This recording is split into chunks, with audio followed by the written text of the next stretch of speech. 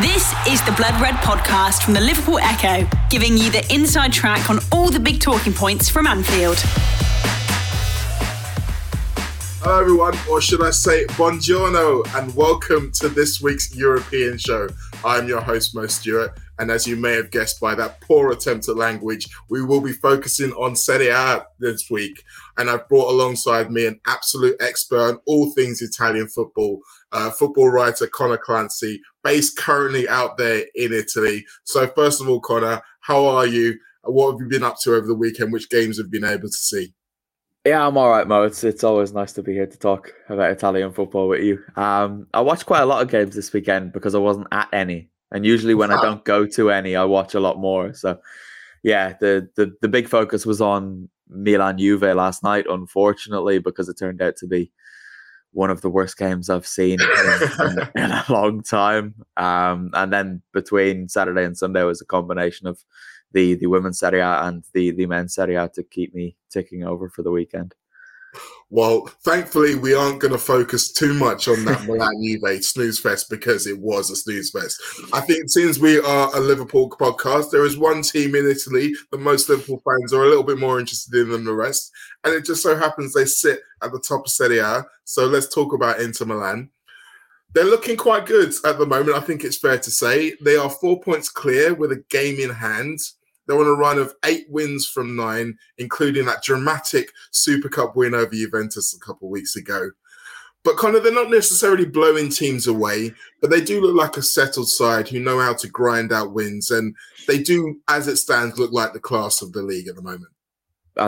They are in a league of their own at the moment, which is a surprise. And I am one of these people who thought they might face a disaster this season after Antonio Conte left. But I mean, I was even thinking they might drop out of the top 4 because everybody else seemed to be strengthening around them. But now they've proved absolutely everybody wrong, left us all with egg on our faces, and they look brilliant. Again, you're right in saying that they're not necessarily blowing teams away. I mean, they faced a Venezia side on Saturday who have been decimated by COVID cases. Venezia, Atalanta, and Salernitana are the 3 who have it badly at the moment. And it took them until the 90th minute to win thanks to an Edin Dzeko goal. And nobody really saw that coming. And it's coming a week now where they played Atalanta, or an Atalanta team, and drew 0-0. Then they scraped past Empoli in the Coppa Italia after extra time, I believe that was. And then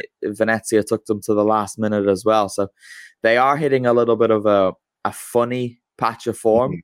But the scary thing is they've still beaten both Venezia and Empoli and drawn away at Atalanta in that difficult run of form. So the league is theirs. There's no way anyone's going to catch them. That 4-point gap will be 7 when they've played as many games as everybody else. And yeah, it's probably going to be getting to the case where they can afford to put more focus on Liverpool rather than what they've had to do in previous years, which is to focus on Serie A and try to get by in Europe. Which isn't really great news for us, to be fair. Let's give a little bit of props to Simone Inzaghi, though, because you mentioned Antonio Conte. He cast a very large shadow over that team. It was very much his personality as well as his tactics that drove Inter towards the title over that 2-year span. And it doesn't really feel like Simone's tried to reinvent the wheel. They're still playing a very similar system. Obviously, Edin Dzeko's come in, and we all know that he's not Romelu Lukaku, but he is a Serie A quality striker who seems to be scoring many goals. They've reinvented kind of Ivan Perisic into this kind of wing-back scenario. So, it doesn't look too dissimilar when you think about how they're playing, but they haven't really missed 3 massive stars when you think about Achraf Hakimi as well as Lukaku and the manager Conte. No, they haven't. And that's the most remarkable thing, is that Inzaghi has come in and he's managed to ride the wave of what Conte created and started with the likes of playing Perisic as a wing-back. Because when Conte first did that, it was so bizarre because Perisic, from what we had seen at Inter previously, was a winger who was notoriously quite lazy when it came to doing his defensive duties. But he's a completely different player now, thanks to Conte. And Inzaghi's managed to keep that momentum going. And it is the same system, but it's a different style of football because obviously they don't have Lukaku up top to do well, look, everybody knows what Lukaku does. He does everything. He's not this target man, but he can be the target of more direct passes, but in a deep enough position and then just storm forward himself. Edin Dzeko can't do that. No. And even Lautaro Martinez isn't that type of player. He can be in patches, but not consistently throughout a season. But Inzaghi just has this Inter team playing like an upgraded version of his Lazio. So they've got really nice footballers in there. Hakan Çalhanoğlu's not had an incredible season, but he's been a good signing from Milan. Brozovic and Barella are just playing as they were. But the most notable thing is that Alessandro Bastoni has stepped up again, as he has done in each of the last 3 seasons. He just improved and improved and improved. And now he looks like he's going to be the next great Italian defender. And not just defensively either. He plays on the left of their back 3 and often appears in a left wing position, delivering crosses that like David Beckham and Toni Kroos would be proud of. And the other week he scored a goal from 25 yards where he just passed it into the bottom corner in the way that Luka Modric would be renowned for doing it. He's a phenomenal player, and beside him he's got Milan Skriniar and Stefan de Vrij. So he's not exactly carrying that defense either. No, I think in terms of players for Liverpool to watch out for when it comes to those games, I would say of the ones who we may be a little bit less known, Bastoni is definitely the one, because as you say, Skriniar and de Vrij have been linked with moves away to big teams over the last 3 or 4 seasons. But as you say, Bastoni might be the one who's probably going to have the highest ceiling of the 3 of them, in my opinion. I completely agree. I think the sky is the limit for Bastoni, to be honest. He came through at Atalanta, so I'm fortunate enough to have seen him a few times there with the youth team and with the first team. And then his first season playing in Serie A was here in Parma, my first year here, where he played alongside Bruno Alves. And from the first few weeks of him playing, you could see there's a real talent here. Mm-hmm. And he had already been signed by Inter at that point, and he was loaned to Parma from Inter. But then as the season went on, he just got better and better and better. And even if Bruno Alves wasn't there, you trusted that this kid, this teenager was going to be able to keep out these Serie A strikers. But when he went to Inter, there was no transition period. He was just great from the very beginning. And then with Conte, he went on to a completely different level. And I was quite disappointed over the summer that he wasn't playing too often during the European Championship, because he's a better defender than Leonardo Bonucci is. But because Giorgio Chiellini was there, Bonucci's the perfect partner for him, as we've seen for so many years. And I think a lot of people maybe outside of Italy will see Bastoni and think, oh yeah, he was at the Euros, but he didn't play all that often, so maybe he's not that great. But he really is special. And if people are thinking that, just give him 5 years and they're going to be proven so wrong.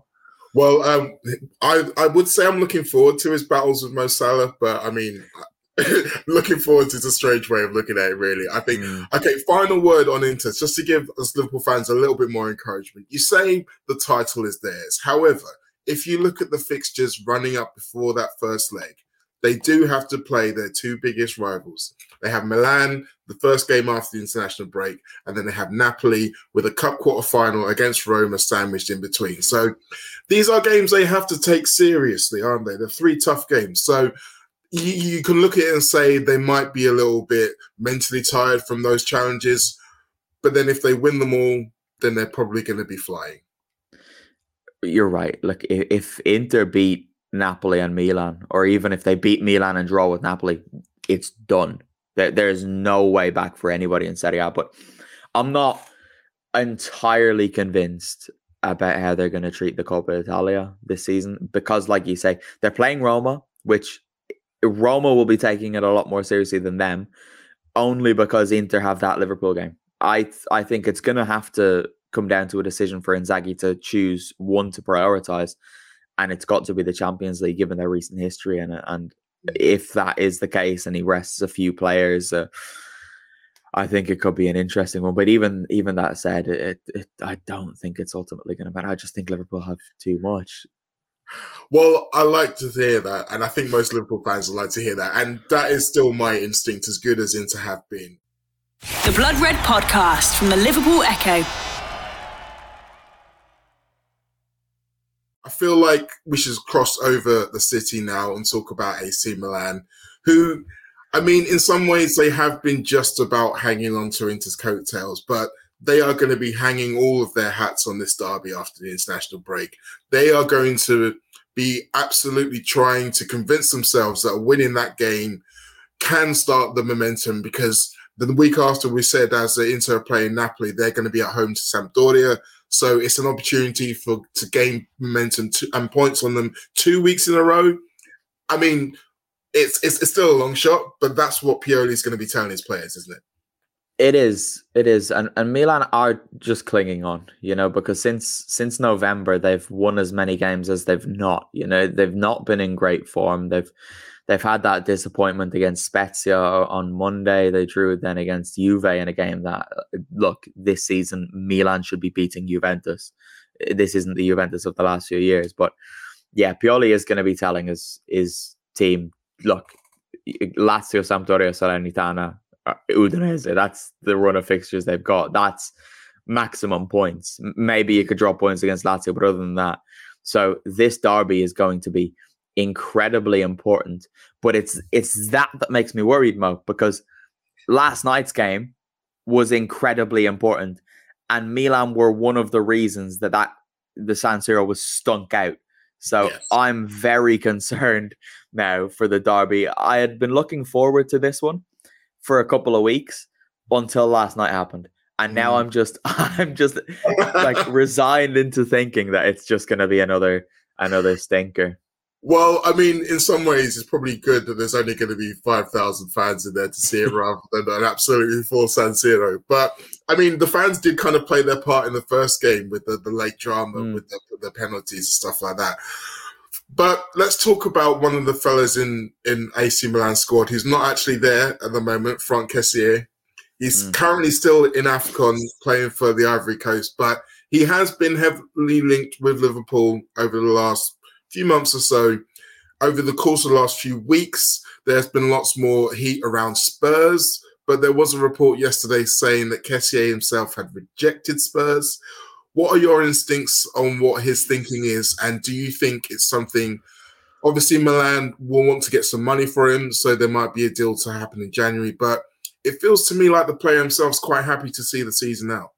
I think that is the case. I think it's probably similar to Dusan Vlahovic in that he knows that he's not going to be at his current club for much longer.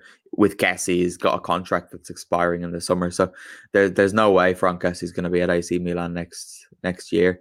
And the writing has kind of been on the wall from as early as last season when he was allowed to enter into the final year of his contract. When nothing had been agreed, it seemed quite clear that his time at Milan was going to come to an end. And I think the Premier League is the next obvious step. He's perfectly built for that kind of football, for English football. And the Spurs links made so much sense to me because of Conte. But yeah, I'd feel bad if Kessie went to Spurs and then Conte had one of his transfer meltdowns and stormed out of the club, because you don't trust Spurs to look after a player like Franck Kessie. But as long as Conte is there, I think Spurs is the perfect destination for him. But Liverpool would be an interesting one, because you'll know better than I do that their style of play is very quick. They don't mess around on the ball that much, and I think that would take quite a lot of acclimatization and adaptation from Kessie, because as good as he is, he's excellent technically. I'm not quite sure that's the system for him, but he's shown in his time in Italy, first with Atalanta and then with Milan, that he is able to adapt. He might just need a little bit of time to do that if he went there, but I do think it's pretty clear he's not going to be at Milan next season, and I'd be confident that he's going to be rocking up on your shores over there.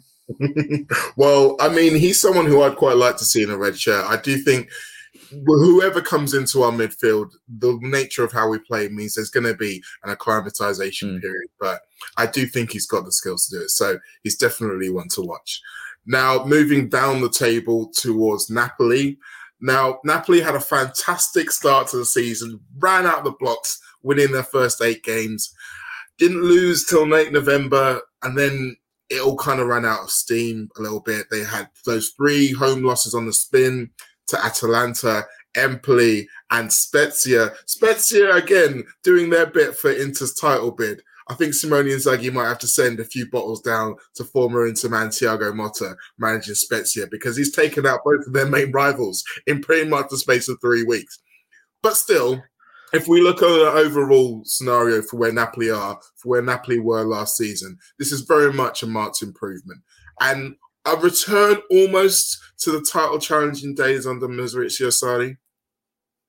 Yeah, I think this is probably the best Napoli have been since that incredible season with Sarri when they got 91 points. I don't think they've been close to that since, but I'm hesitant to overreact to this current situation. I think you're exactly right, because I'm sure you'll remember back in September and October, we spoke about Napoli and they were being touted as title contenders. And I told you, they're not.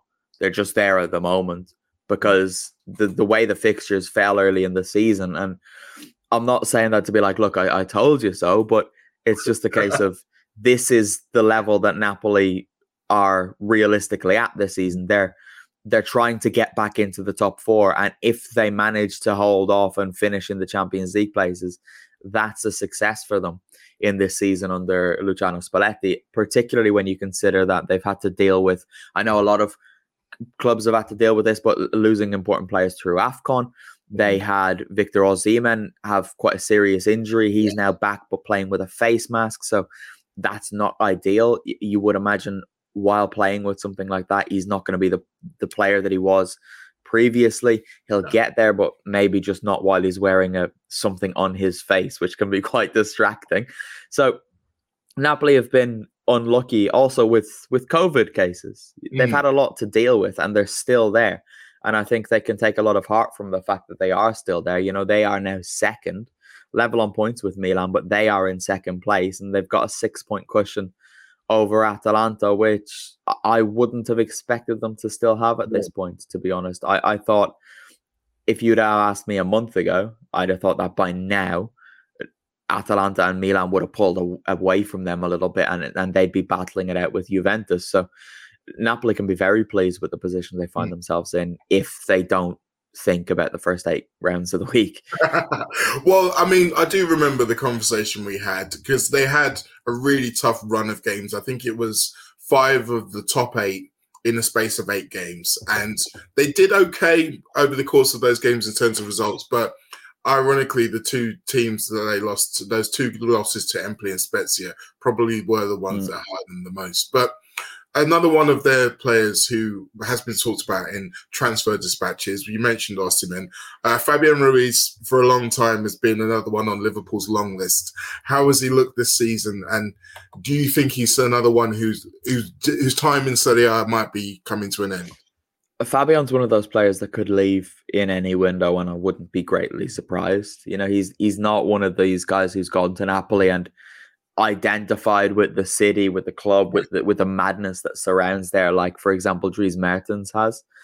Fabian's just a player who works in that system and he's there while he's there, but he's not gonna be spending a career there. He's been okay this season. I'm not gonna say it's been his best, but he's been okay. He's had flashes and then he's disappeared for a couple of patches, but for the most part Fabian's had a decent season. And if we're talking about players who could go into that Liverpool team and succeed, Fabian's definitely one, both with Liverpool or City. He'd walk in there and improve them immediately. Again, he'd have to adapt for different reasons to Kessie to the Premier League, but I do think he would be very nicely suited to it. And he's a player that on his day, there aren't too many midfielders that are more enjoyable to watch, more easy on the eye than he is. The fact that he's got a left foot that's just so gorgeous as well helps. You know, there's always that extra attraction if someone's left-footed rather than right, and he's got that.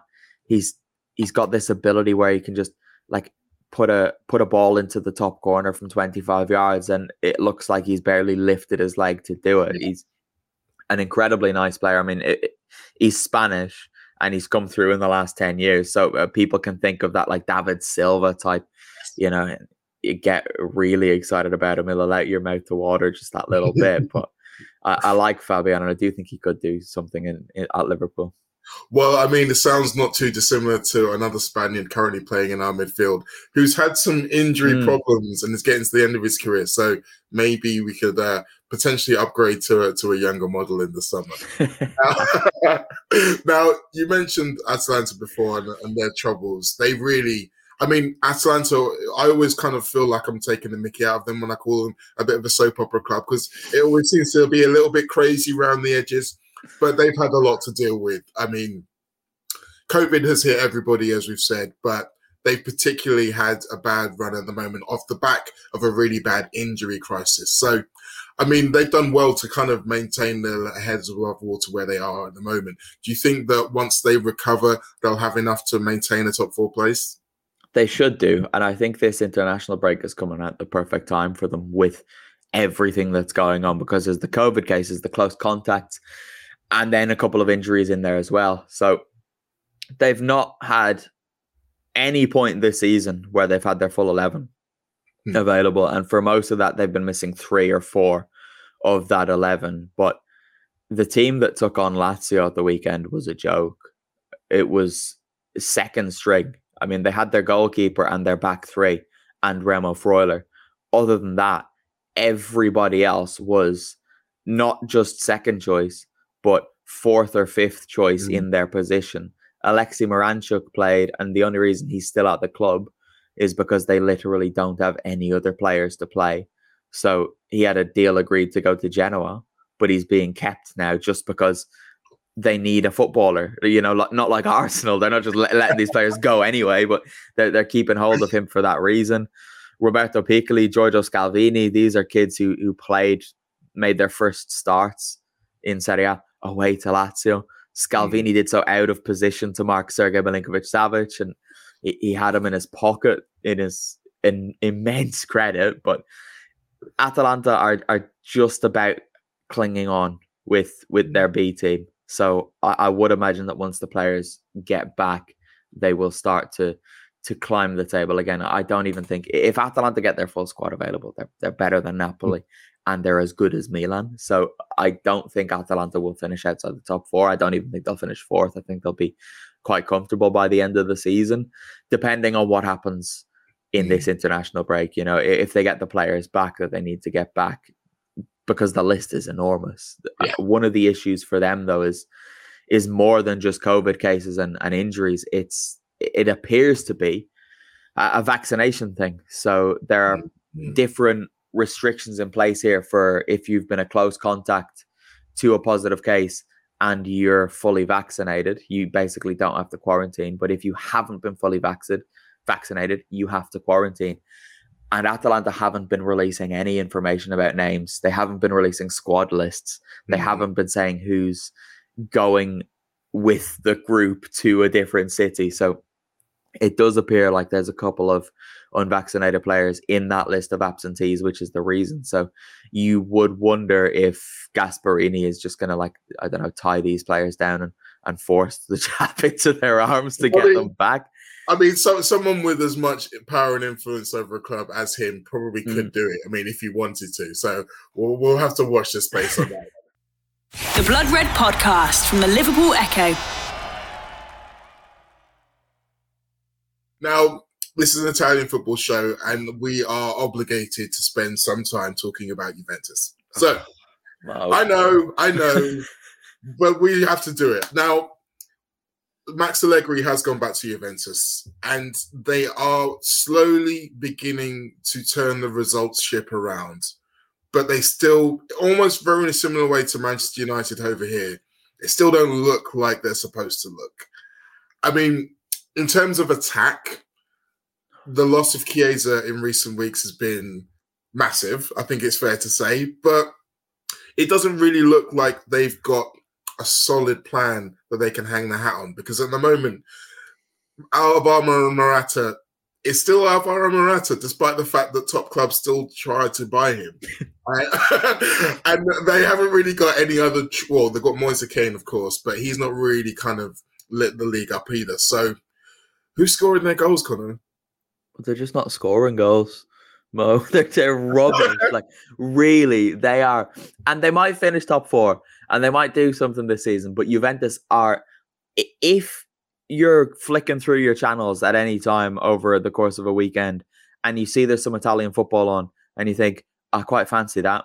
If it's Juventus, don't watch it because it's dire. The game against Roma a couple of weeks ago was chaos and brilliant. But I think we've seen that that's more because of Roma than anything else. Juventus just happened to be the team they were playing at that time. But they're not scoring goals. For so long, their results were 1-0, 2-0, 2-0, 1-0, 1-1, 2-0, 2-0, 1-1.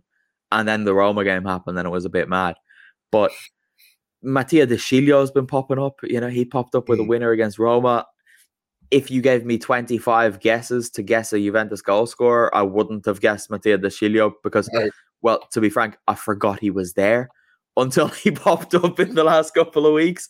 And Paulo Dybala scored a couple, but he's never, with the exception of maybe one season, been a consistent 20-goal a season player. He's a lot more, and he doesn't score goals. And he's their best attacking player, and he's in contract talks with the club that he's not happy with how they're progressing. He scored recently, and I mean, he just stood on the pitch and stared at Pavel Nedved, which everybody knows what that means. And it's quite clear that he's not pleased with how things are going. So that's the state Juventus are in at the moment. Their best player is on the pitch during a match, telling everybody that he's not pleased about his contract renewal talks. And it's more than just the attack, though, because look, Morata's Morata, as you say.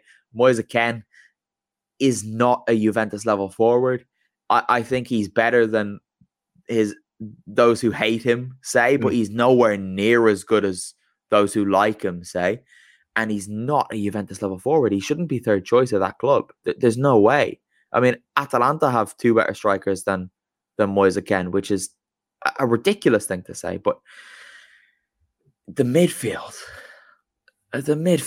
is disgusting, and a lot of that is because of Allegri. They've got good players there.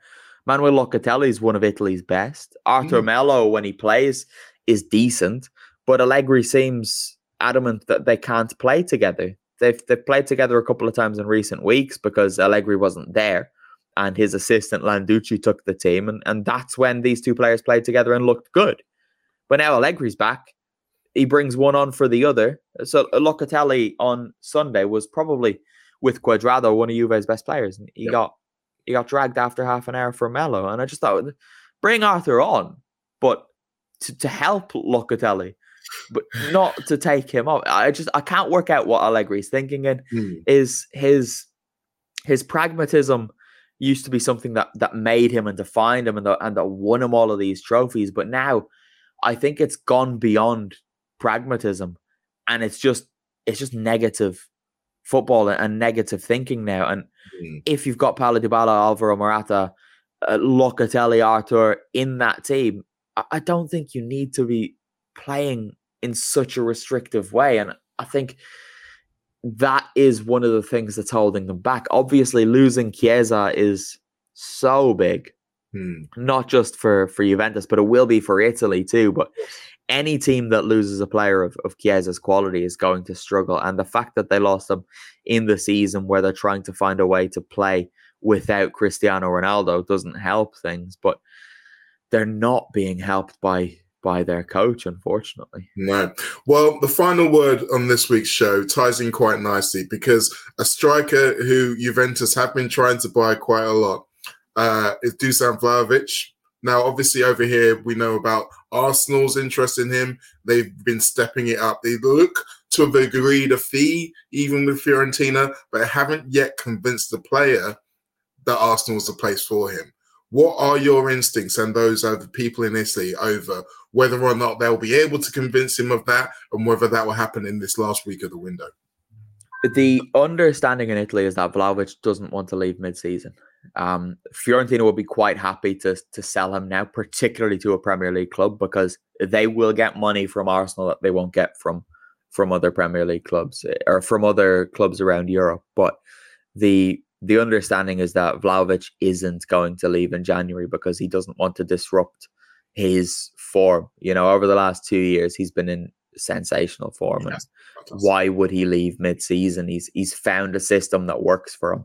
And he knows that if he continues his form until the end of the season, he's more likely to get a move to, for example, Barcelona, who have also been interested in him and remarkably turned down the chance to sign him 2 years ago for about 6 million euros, something ridiculous. But now they're back and they're going to end up spending an obscene amount if they do sign him this summer. But Vlahovic is a player who's been linked with everybody at the moment. So I know Arsenal have enjoyed some good form this season, not more recently, but they've had decent runs under Arteta this season. But if you're Dusan Vlahovic, are you going to go to Arsenal when they've not been in the Champions League in recent years? And basically they are doing what Fiorentina are doing in Italy. It's not quite a sideward step, but it's not as big a step forward as Vlahovic is capable of taking at the moment. So everybody in Italy realizes we're into the last few months of him at Fiorentina. Maybe he'll go to Juventus, but I think it's probably more likely that he goes somewhere else. And Barcelona need a striker. They want a striker, and they're not going to get Erling Haaland. So I think Vlahovic will be a good option for them to consider. And it's definitely an option that Vlahovic and his camp are interested in. It just comes down to whether or not they can pay the price that Comiso wants to see paid for him. I feel like there's going to be a bit of a bidding war for Vlahovic over the summer. And I think you're right in terms of bringing in Haaland. It feels like whoever doesn't get Haaland is going to be in that mix. And personally, I hope neither of them end up in Manchester. But that's another point. We've come to the end of our time, Connor. Thank you so much for joining me and running through the wondrous soap opera that is Serie A. I'm sure we'll see you again soon. Always a pleasure, mate. Thank you. No worries. Thanks to all of you for watching. We'll see you next. You've been listening to the Blood Red podcast from the Liverpool Echo.